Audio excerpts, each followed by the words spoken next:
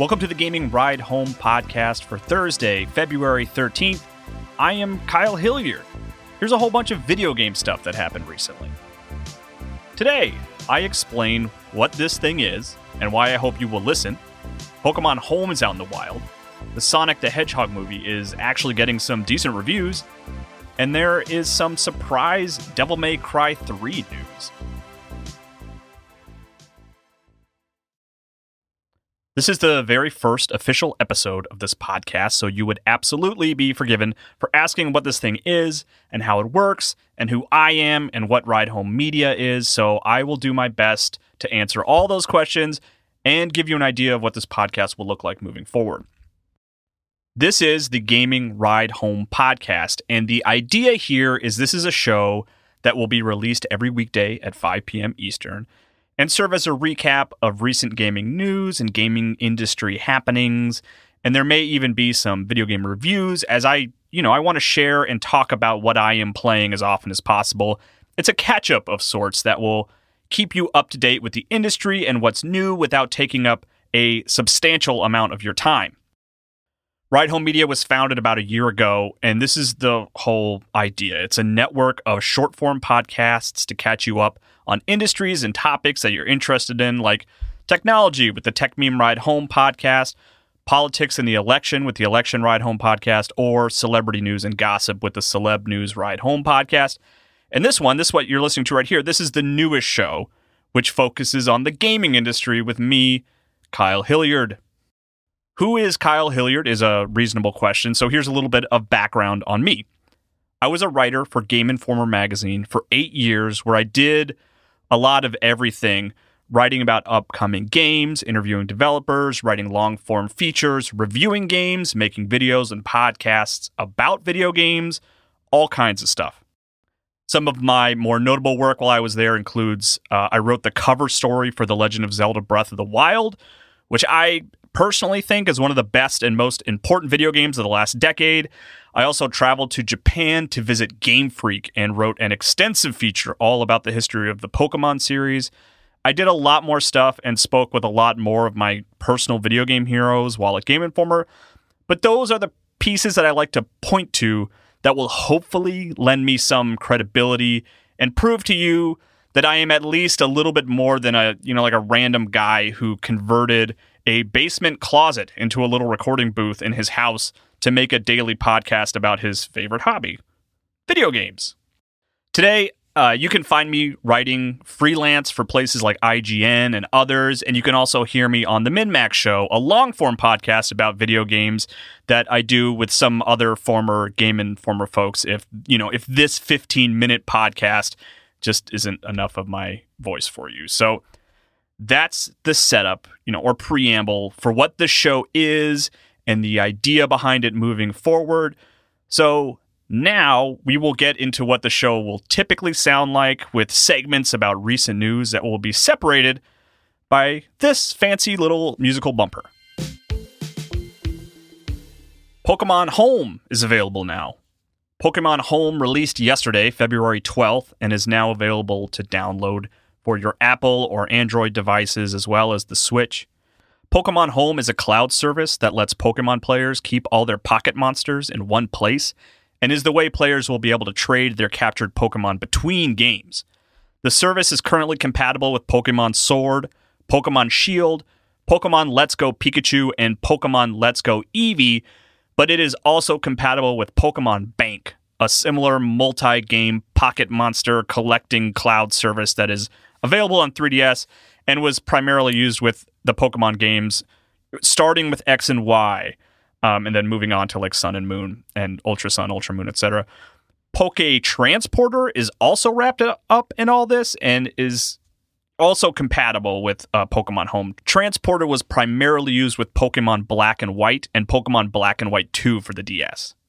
It's honestly all very confusing that there are 3 different services to transport various generations of Pokemon between games, but I think that the Pokemon Company's idea with Pokemon Home is it will pull all those services together into one, hopefully, final service that will let players keep track of the Pokemon they've been catching for the past 9 years or so.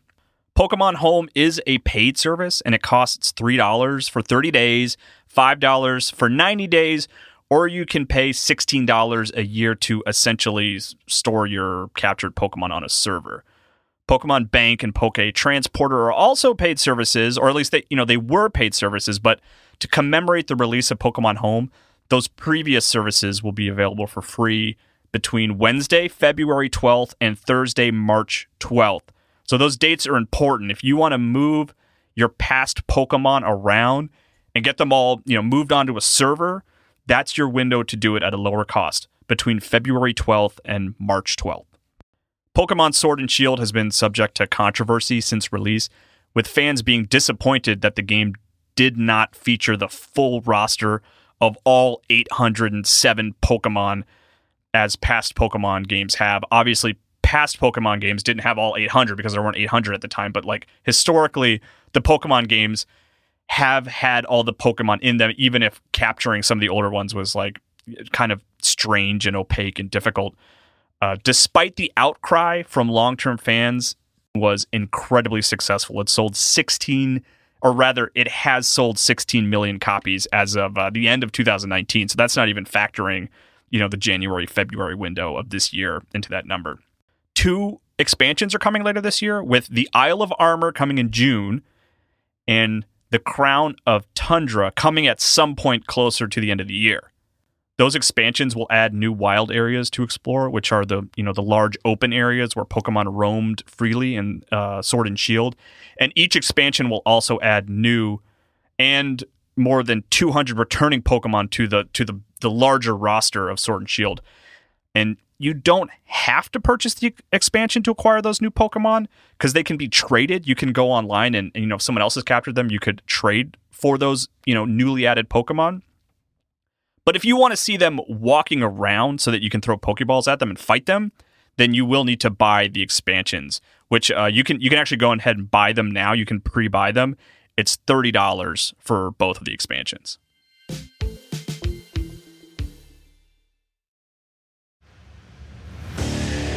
What makes a life a good one? Is it the adventure you have? Or the friends you find along the way? Maybe it's pursuing your passion while striving to protect, defend, and save what you believe in every single day. So, what makes a life a good one? In the Coast Guard, we think it's all of the above and more, but you'll have to find out for yourself. Visit gocoastguard.com to learn more. The comfort of your favorite seat is now your comfy car-selling command center, thanks to Carvana. It doesn't get any better than this. Your favorite seat's the best spot in the house. Make it even better by entering your license plate or VIN and getting a real offer in minutes. There really is no place like home. And speaking of home, Carvana will pick up your car from yours after you finalize your offer. Visit Carvana.com or download the app and sell your car from your comfy place. The Sonic the Hedgehog movie is not out until tomorrow, February 14th, Valentine's Day, but reviews are coming in and they're generally pretty positive, which I am surprised about, but I don't know, maybe I shouldn't have been. With 60 reviews logged, the movie currently sits at 70% on Rotten Tomatoes. If it maintains that score, it could beat Detective Pikachu's 69% Rotten Tomatoes score, but it will have to bump up a bit to beat Angry Birds 2's 73% Rotten Tomatoes score, which is currently the highest for any video game movie. And as an aside, maybe even deserved. I mean, Angry Birds 2 movie is not amazing by any means, but I laughed. There were some funny bits in it. I enjoyed it. I liked it more than I thought I would. A lot of critics are talking about Jim Carrey's performance as being particularly fun and feeling closer to his old animated performances. But then I read David Sims's review for The Atlantic. I'm a fan of Sims's writing, and also I'm a big fan of the Blank Check podcast, which he co-hosts, which is why I'm singling him out. But he says the film is just sort of forgettable, which is maybe a compliment considering the alternative could have been this awful adaptation that is remembered for all the wrong reasons, like the Super Mario Brothers movie. But which, separately from that, I've always kind of liked just how absolutely weird the Mario Brothers movie is. They really tried something there. It didn't really work, but they really tried something with the Mario Brothers movie. Critics have also been complimentary of Ben Schwartz's work voicing Sonic. I've always been a fan of Ben Schwartz, predominantly because of his appearances on the Comedy Bang Bang podcast. There was one episode where he made a very quick Final Fantasy VI joke, and I don't think that any of the other improvisers caught it or would have even known what he was talking about, but it always made me a little optimistic about the Sonic movie, knowing that he likes video games or at least understands them. I mean, he played Final Fantasy VI. Of course, the first trailer for the movie showed a version of Sonic that was like universally reviled. I'll always remember showing it to my daughter, who's not a fan of the Sonic games, but she likes Sonic the character, and when I showed her the trailer, the second Sonic showed up on screen, she let out an audible gasp of disgust, and she had no idea that the larger internet felt exactly the same way. And so, once all that happened and people were really upset about the way Sonic looked, they delayed the film and radically adjusted Sonic's design to make him look closer to the Sonic we all recognize. And despite it undoubtedly being a technically difficult process, I mean, I think maybe the movie was improved as a result, if their reviews are any indication. Unfortunately, there's a Canadian news site, CBC, and it reported back in December that one of the studios behind the Sonic the Hedgehog animation overhaul, Moving Picture Company, had to shut down its Vancouver branch due to, quote, external market pressures. The larger company is still active with plenty of 2020 and 2021 projects in the works, like with companies like Disney, and it's unclear how involved that particular branch was directly involved in the Sonic special effects and its redesign, but it's still a huge bummer to see that studio get shut down. So, good luck to everyone out there who was affected by that. And speaking of video games, movies, I guess this is like the video game movie segments. Dragon Quest Your Story is available to watch right now on Netflix in the US. The movie is apparently based on Dragon Quest V, and it has been dubbed in English if you want to avoid subtitles, but it seems like it didn't do particularly well critically or commercially in Japan, so I guess we'll just have to watch it on Netflix and judge for ourselves. I think it looks kind of cool. It's all CGI animated. So I'm eager to check it out. I'm not even a big Dragon Quest guy, so we'll see. Devil May Cry 3's re-release on Switch is getting a co-op mode. Devil May Cry 3 is coming to Switch on February 20th, and it is coming with some bonuses, specifically co-op. In Bloody Palace mode, a mode that has always been in Devil May Cry, including 3, you'll be able to make your way through the Bloody Palace, and as you move through levels, you fight more and increasingly difficult enemies. But in the Switch re-release, you'll be able to play it co-op as either Dante or his brother Virgil, which is an unexpected but very cool thing. Hey everybody, it's me again, Matt Walker. Well, we're excited to reveal our third and final addition to Devil May Cry 3 SE on Nintendo Switch. Drum roll, please. Bloody Palace now has local co-op. So now you'll be able to play as Dante and Virgil, 2 players. It's kind of like if you've played Devil May Cry 3 SE before, in the Doppelganger style, there was kind of a hidden Easter egg where you could actually pick up a second controller and play as basically 2-player. Now, in this one, it's not Doppelganger, it's actually Dante and Virgil separately. And you'll be able to use any kind of different combination of single Joy-Cons or double Joy-Cons or Pro-Cons. Fun little tidbit. In Japanese, we actually call this osusowake. That's what it means when you take the 2 Joy-Cons and you share the Joy-Con with a friend. You're going to be able to access this after playing the intro mission of the game. And then what you'll do is you'll be able to select co-op, Bloody Palace co-op, and you'll be able to select different save data for Dante and Virgil. And you're also going to be able to have different controller customization options for each controller setup for each player. That's going to be it. Remember, Devil May Cry 3 SE is releasing on February 20th.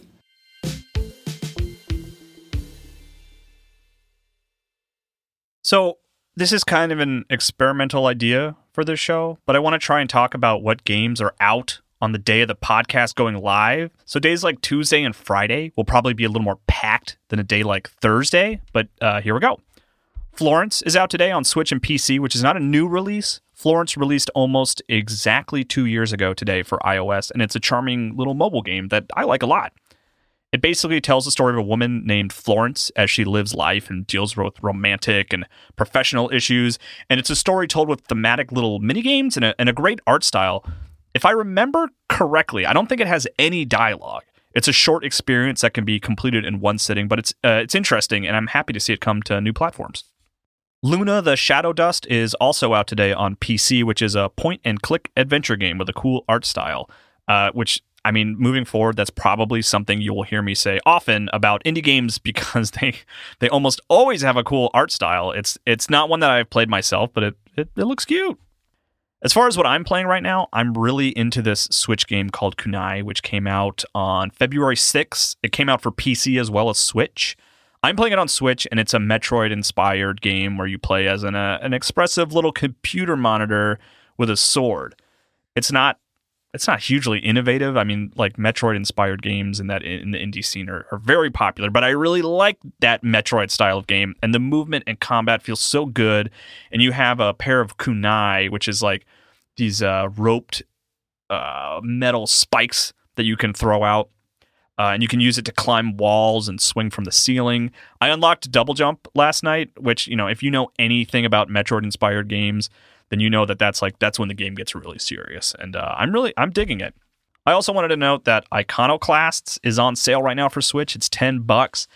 And that is a good game that I like a lot. And I always, whenever it goes on sale, I'll tweet like, hey, go check out this game. It's good.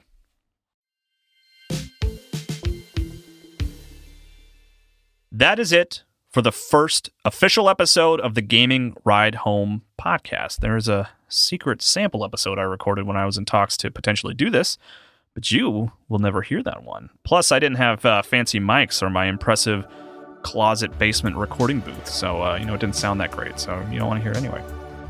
Please, please, please let me know what you think of all this. I want this thing to evolve and change as the show moves forward, and I want to make sure I'm covering the things that you want to learn about. Is saying what games came out today helpful? Should I always share the price of these games I'm talking about? Do you want to know about game sales? Please give me all your feedback and corrections. I also want corrections. If I am incorrect about something, please, politely let me know. The more polite you are, the more likely I am to profusely thank you and give you a shout out. I also want to read your emails and questions and answer them potentially here on the podcast. So send those to me too. You can find me on Twitter. My handle is @KyleMHilliard, and my DMs are open. So you can send me a message there, or you can send me an email at kyle@ridehome.info. Thanks to Brian McCullough and James Welsh for everything related to the show, and thanks to Joel Moore, who made all the music for the Gaming Ride Home podcast. I will talk to you more about video games tomorrow.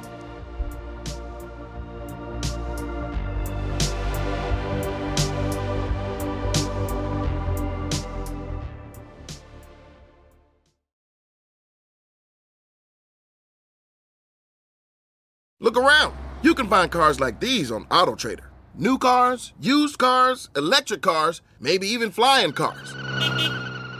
Okay, no flying cars, but as soon as they get invented, they'll be on AutoTrader. Just you wait. AutoTrader.